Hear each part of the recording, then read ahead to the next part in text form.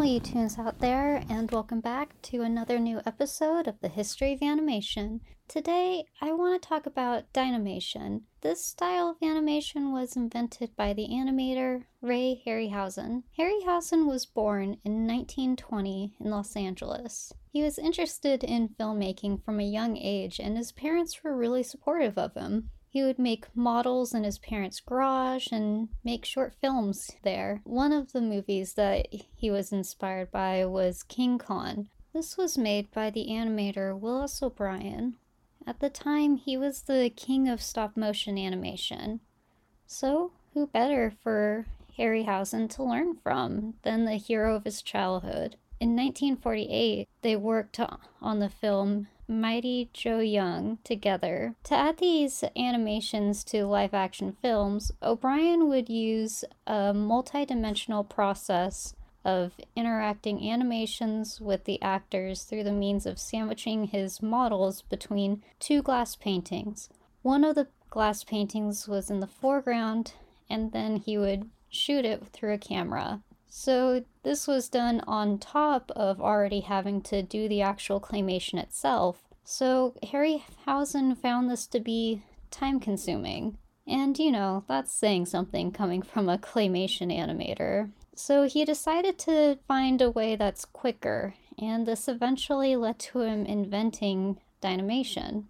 Basically what he would do was he would split the background and foreground of the pre-shot live footage into separate images, then insert the animated model or models into the shot, then fuse all together to make it look like the live-action actors were interacting with the models.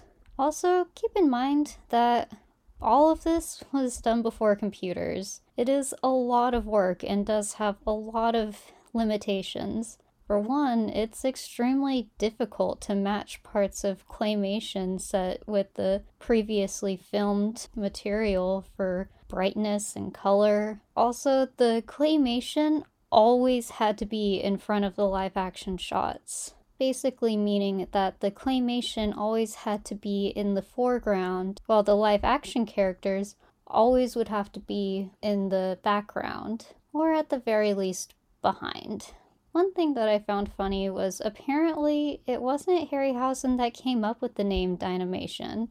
It was Charles Schneer, the producer of many of his films in the 1950s and 60s, who came up with the name. Apparently, I guess he saw a Dynaflow logo and thought Dyna would be the perfect marketing term for Harryhausen's animation process. And market it, they did. In 1957, they used Harryhausen's name and his Dynamation technique in order to promote the film The Seventh Voyage of Sinbad.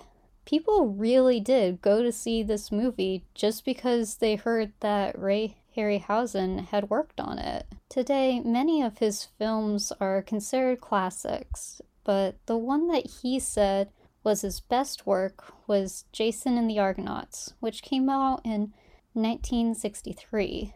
It's an old movie, but most of you have probably seen the clip of Jason fighting the skeletons. The skeletons were made and animated by Harryhausen. It's a very famous scene that's been referenced in a ton of other movies.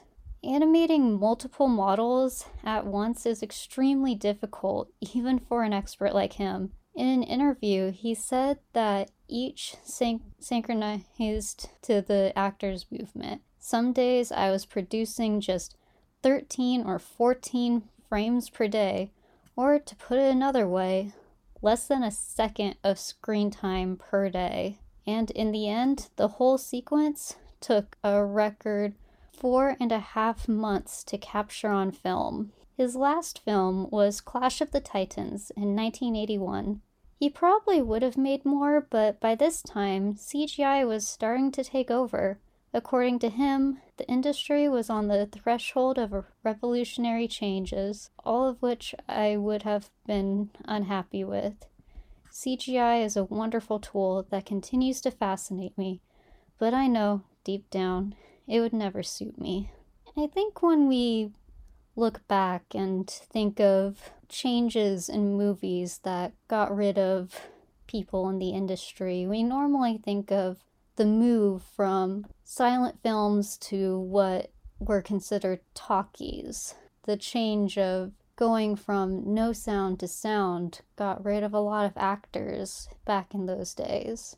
But we don't often think about how once CGI became a thing and computers became a thing, a lot of animators who weren't able to keep up with the times had to step out of the industry. It's sad, but it's a reminder of just how fast-paced the industry can be and how it's important to always keep up with new trends. Still, he's left a very big mark on filmmaking, and his work inspired a lot of others. For example, George Lucas once said, "Without Ray Harryhausen, there would likely be no Star Wars." Ray Harryhausen passed away in 2013, and his work still lives on. As usual, I'll be leaving links in the description if you guys want to check out more information. And let me know if there is anything else you guys want me to make an episode on, and don't forget to like and follow.